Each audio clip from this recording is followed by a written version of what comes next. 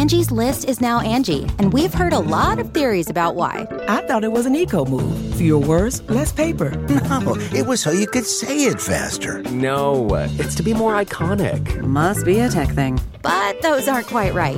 It's because now you can compare upfront prices, book a service instantly, and even get your project handled from start to finish. Sounds easy. It is, and it makes us so much more than just a list. Get started at Angie.com. That's ANGI, or download the app today.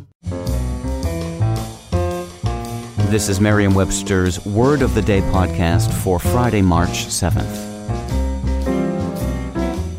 Brought to you by the new Merriam-Webster's Advanced Learners English Dictionary, designed for students and teachers of English as a second language.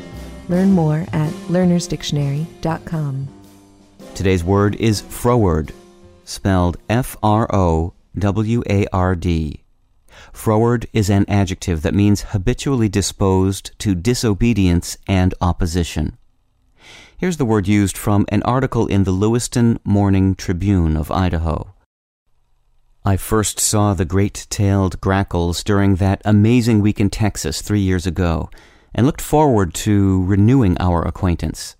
By the end of the trip, I was happy to be rid of them, pushy, froward little party-crashing beasts that make rude, high-pitched squeals and constantly invite themselves to dinner, filching from unattended plates.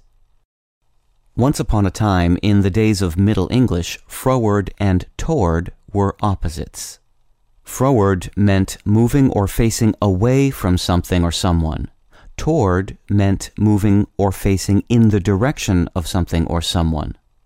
The suffix ward is from Old English, meaning moving, tending, or facing. Froward also meant difficult to deal with, perverse.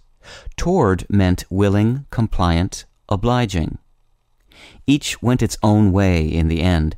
Froward lost its away from sense as long ago as the 16th century, and the willing sense of toward disappeared in the 18th century.